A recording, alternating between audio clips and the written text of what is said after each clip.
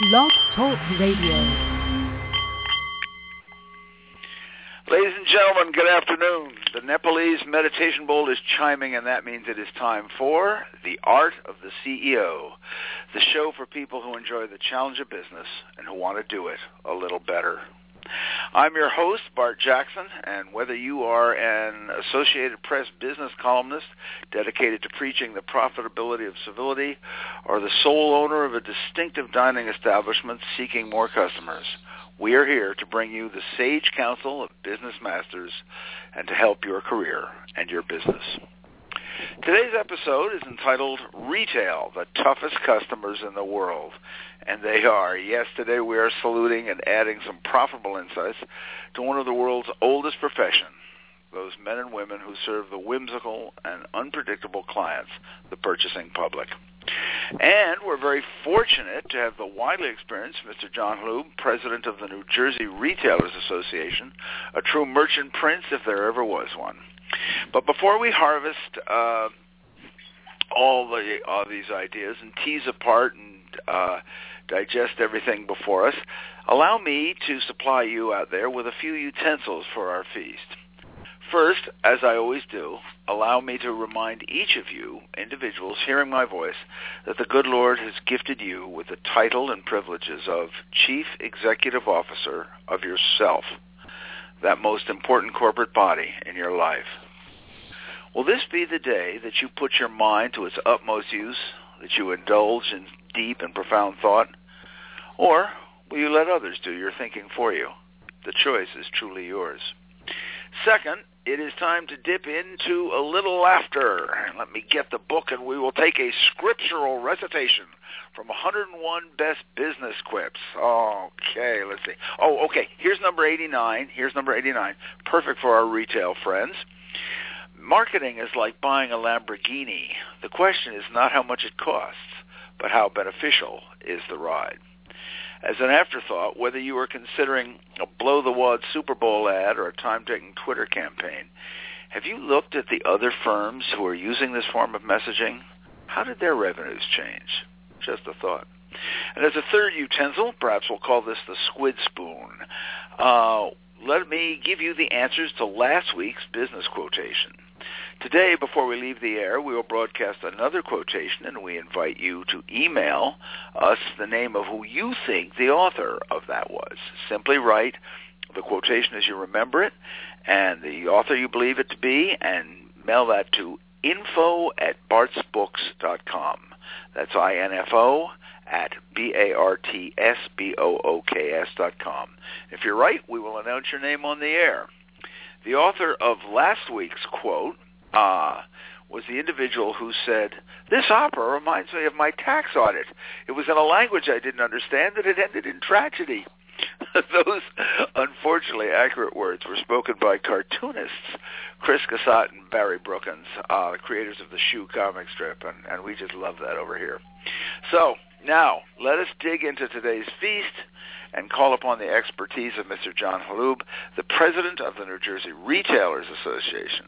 John has also served as executive director of the New Jersey Council of Chain Drugstores and is the state director for the National Federation of Independent Business. This is a man who's seen the best and the worst of all things retail and the one who knows how to do it right. John, how are you doing today? Good, doing well. Thanks for having me. All right. So glad that you could make it here. John, could you tell us a little bit about the New Jersey Retail Merchants Associations? What are they doing for the retailers in this state? No, sure. No, I appreciate that. How can I get involved? Absolutely. No, I can give you the 30-second infomercial. We're the only statewide advocacy group dedicated to the retail industry, obviously. And first and foremost, I think our mission is to be the advocates for retail, the voice of retail down in Trenton, before the legislature, the governor, and all the regulatory bodies that are out there. We not only deal with state issues, but local all and 300 billion of them? Yeah. Right. And we even wade into the swamp known as Washington as well, sometimes from time to time on certain issues. I've heard of we're that place. Yes. So our main mission though is really to be the advocates for the retail industry down here in Trenton, for all, hopefully advocating good things that will help and benefit the industry, and try to stop, which primarily seems to be what we end up doing most of the time, is stopping some of the bad things and horrible ideas that policymakers come in that have a direct impact on folks' bottom line. Oh gosh, I bet you must be up to your eyeballs treading water in that one. Now, how can I, as a merchant, and why should I get involved? How do I get involved with you all? Well, obviously, strength in numbers. I mean, obviously, that's first and foremost. I think most advocacy organizations, obviously, the more people that get involved, the stronger our voices down here in Trenton. And I can't. And as you said, we do spend an awful lot of time trying to stop the bad things. And so we need folks to come down to Trenton and tell their story to policymakers, or just to get involved in various different levels. And so we. Oh, I think that's important. But ladies and gentlemen, please listen to that. That you have a voice down there, and don't just go out on the golf course and gripe and moan. Go down. There is a place where you can get your ideas solved. The legislators do listen to people, but you know something? If you gripe on the golf course, they ain't going to hear a darn thing. So, if you'll forgive the vernacular, so please, I hope you all, John, what's the quickest way? What's the website right there that we can? It's real simple. It's njrma.org, and actually we're upgrading the site. So, but there is a way to click on there and shoot me an email, or phone numbers on there as well. So I encourage anyone that's remotely interested in issues that affect their bottom line to contact us and get involved. That's great. So the next time some guy stomps out of my store and doesn't buy anything, I'll call you, or maybe not. Anyway. This is, they keep telling me under the table that we're having a recovery. At least that's what the facts tell me. I can't get people to believe it. What are some of the unusual, well, let's back up. Everyone is trying to sort of balance this recovery on the backs of the consumers and on the retailers. The Washington is griping that people aren't spending enough, and that's somehow your fault. Is this really sensible or wise? What part does the consumer and retailer play in our overall economic growth and moving forward? They play a huge part. 70% of all economic activity revolves around consumer spending. So obviously, and that's not just bricks and mortars, but all consumer activity or economic activity. So it plays a significant part. So obviously, a healthy and vibrant retail industry is crucial to a healthy and vibrant economy as a whole. So not just for the state, but for the whole country. Yeah. Oh, okay. So we really have to. This is something that needs to be fostered, and I think there's also, with the retailers, come a sense of community that I think is something that we really, really need. When I was a young man, there was a show called a record that came out called Downtown, and so much of my own downtown experience was the stores, the people, the atmosphere. Could you speak a little bit to the sense of community that the retailers do develop? Oh, absolutely. I mean, I think the retail is one of the core fabrics of any community, particularly, just from a downtown to, the businesses that donate to the little leagues and all the Boy Scouts and things like that. That the retailers tend to be the first ones, folks will call on for that kind of support. Absolutely. I mean, a downtown, I think everybody, for the most part, as a childhood has fond memories of going downtown and going to the store and things like that. I think it plays a critical part in everybody's life. I mean, it's obviously everything from buying food, the most basic of needs, to maybe some more extravagant items that you like. But I mean, it's critically important to our whole way of life, really, when you really think about it. I think that's true. If you I'd like the ladies and gentlemen to think about that for a moment. That it's not stores are not just there for you to buy and go home. There are personal relationships that are made with merchants and people. They're trying to reach out and make relationships with you. Have you talked to the people who run these stores when you go into them lately? Do you get to know them? And we should all do this. It is, as John is saying, a major part of the fabric of our lives. So let's try to it is worth reaching out and of course, trying to preserve them in every way. And now, what are some of the unusual challenges, John, as you see currently facing today's retailers? I mean, every age is different. What are some of the tough things that our retailers are coming up against now? Well, I think you kind of touched on it a few minutes ago of, we're still kind of in recovery stages. I mean, our whole way of life, to some respect, changed back in 2008, 2009. And, we still are continuing to struggle out of the worst economic downturn in over 70 years. So, I think one of the things that came out of that economic downturn is I think the consumer has changed considerably. People have become extremely more price conscious, more so than in years past. And so, I think obviously retail right off the bat is already a very competitive industry, but when you throw in a consumer being extremely price conscious, makes acting look easy. Yeah, right.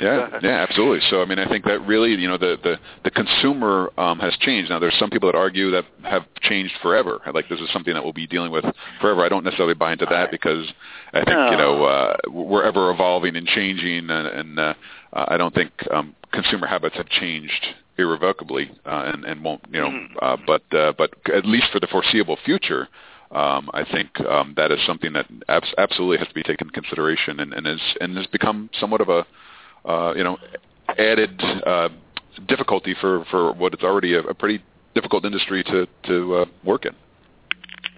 Yeah. Now, moving into some other challenges, the traditional business challenges, sales talent. John, this is one of the most problematic aspects of running any shop, any size. To get good people who could sell, and there's more books on selling than there are salesmen, and there's more training and so forth. I understand that, but do you have any things that, just from what you've seen and in your many years of experience, do you have some tips on hiring, monitoring, and encouraging sales, or any or all of the above? Just what are a few of the things that come right at you? Well, I mean, you definitely hit on the head. I mean, this is one of the most important pieces of a successful retail business is to have, superior customer service. I mean, this is something that you can really make you stand out in a crowd.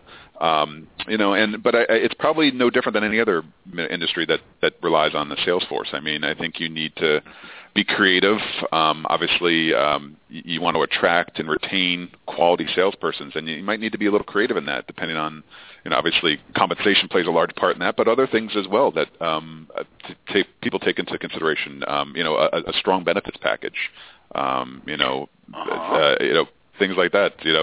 Paid sick leave, which is actually somewhat of an issue down here that folks want to try and require legislatively. But I think the successful businesses are ones that are able to retain and attract quality sales folks, and that's, I think you've got to be creative and really do your homework to find and retain those folks. Are salesmen, is a good salesman made or born or both? I think a little bit of both. The guy who I'm going to meet and come at the counter, made, born, or both? I think a little bit of both. I mean, I think right off the bat, though, you do have to have there's certain personality traits. Obviously, you have to be pretty somewhat of an extrovert.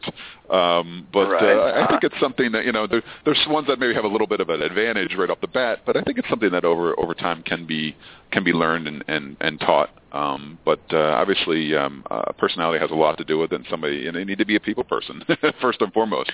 I think, and that's true for retailers in general. I think they all tend to be, the most successful retailers, not only hire a good sales force, but they're good salesmen themselves, and that's I think critical right off the bat that the person that owns the retail business is a salesman at heart as well.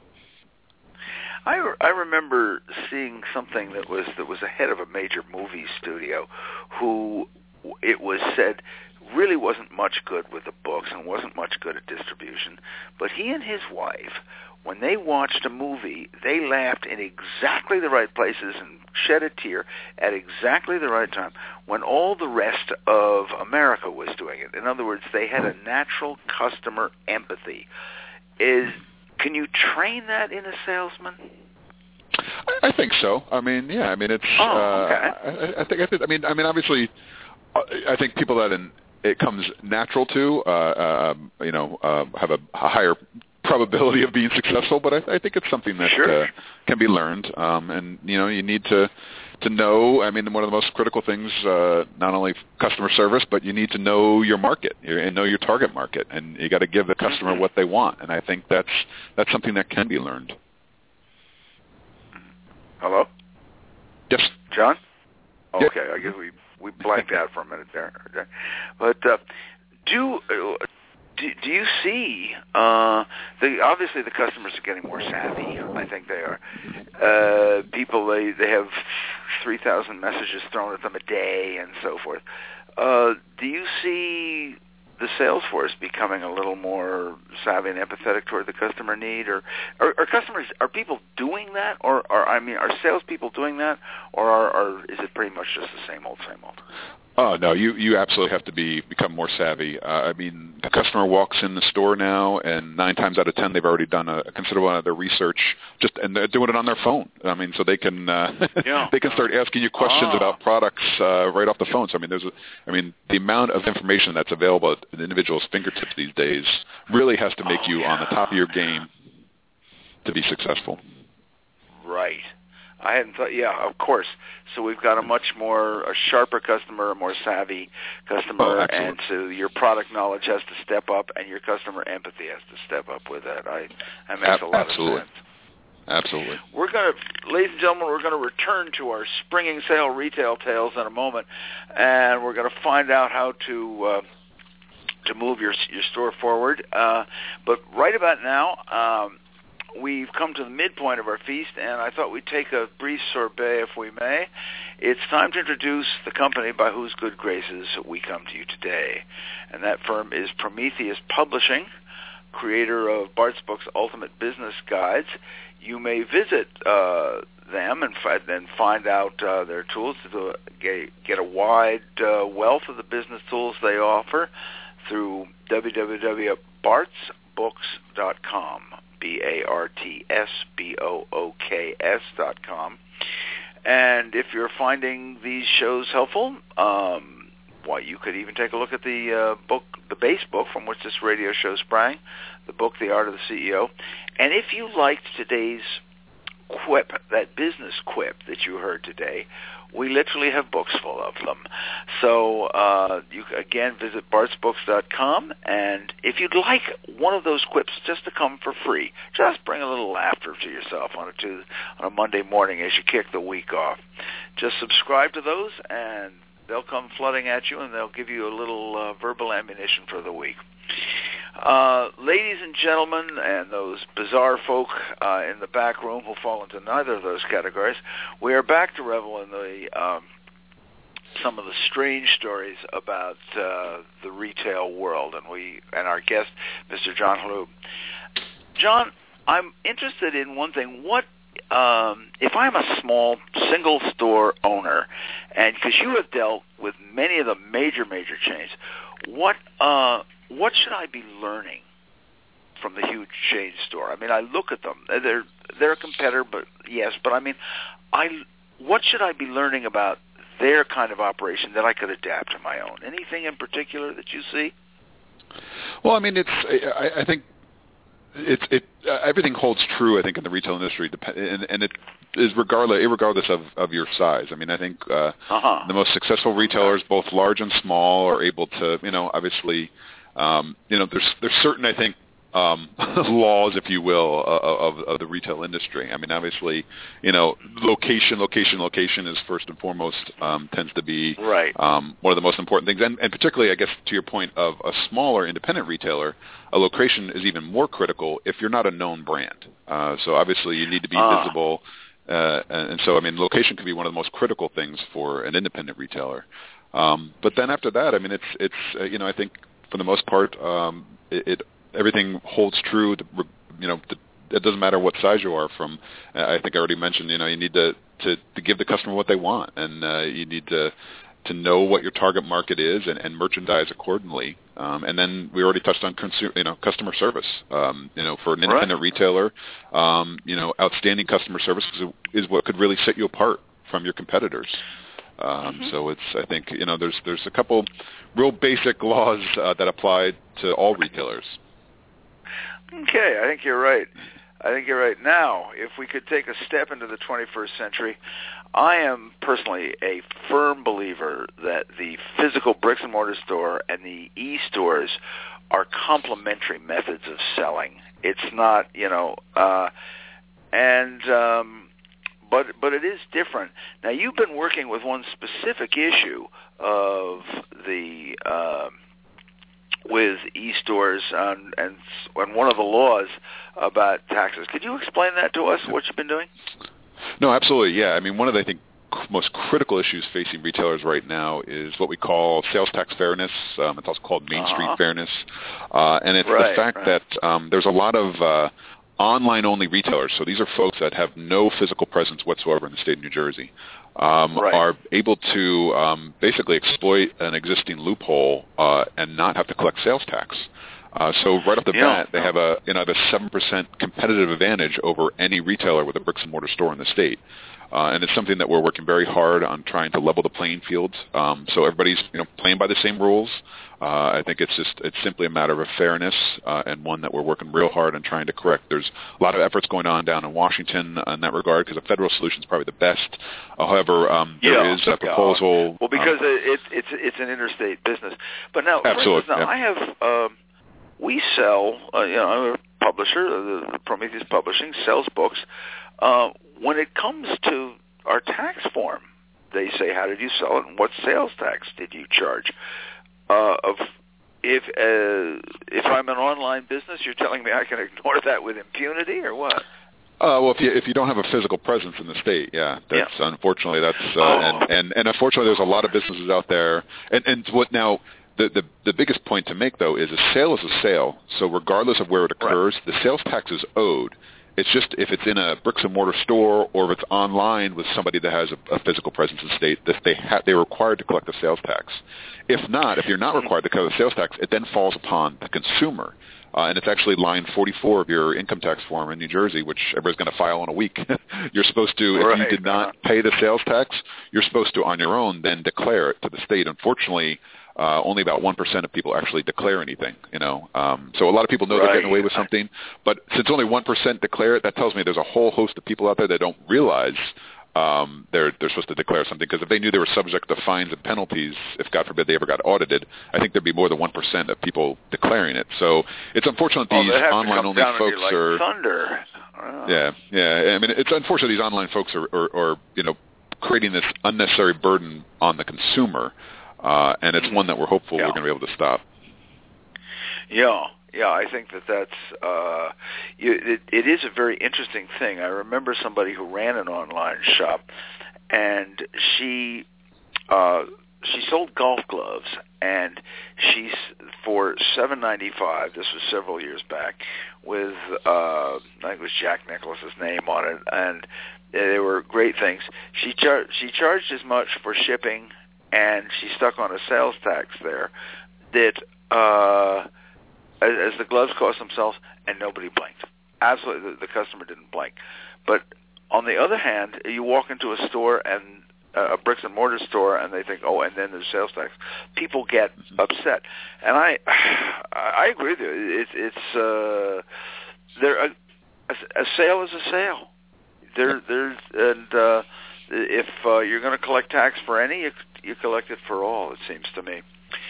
Yeah, but absolutely. let's talk about. Go ahead.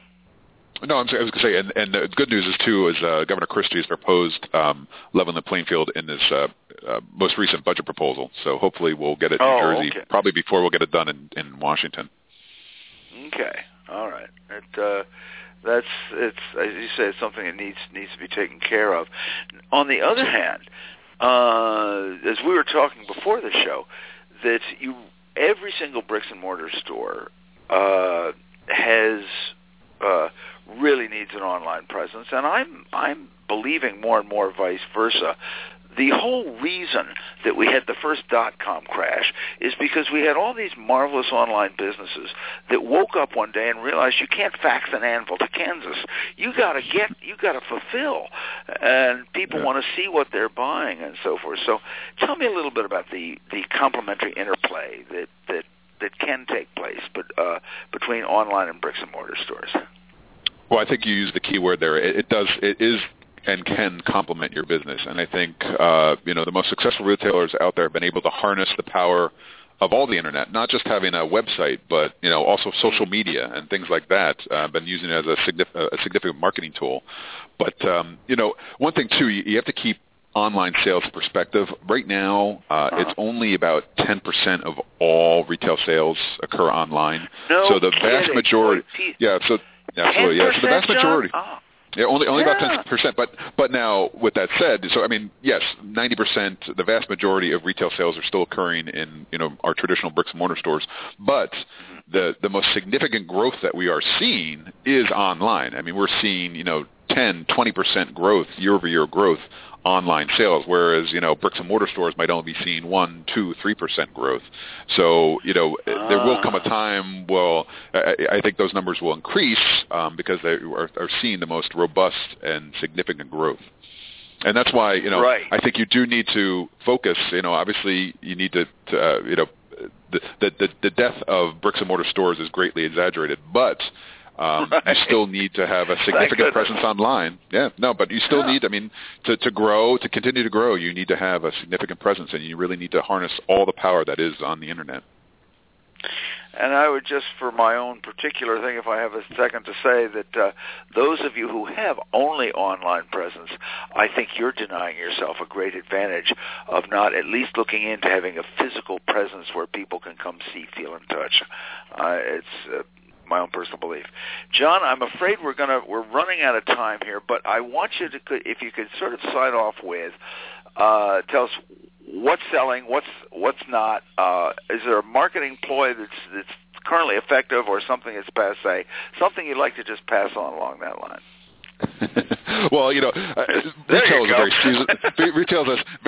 What's selling and what's not. Retail is a very seasonal industry. So right now, the home improvement and garden centers, this is their Christmas. It's going to be beautiful this weekend. So this weekend will be huge for that industry. It's really their Christmas. Their Black Friday is probably this weekend, the first 70-degree weekend where folks are home and want to get outside and start doing some yard work. And also too with that too don't say this so loud, my wife will hear.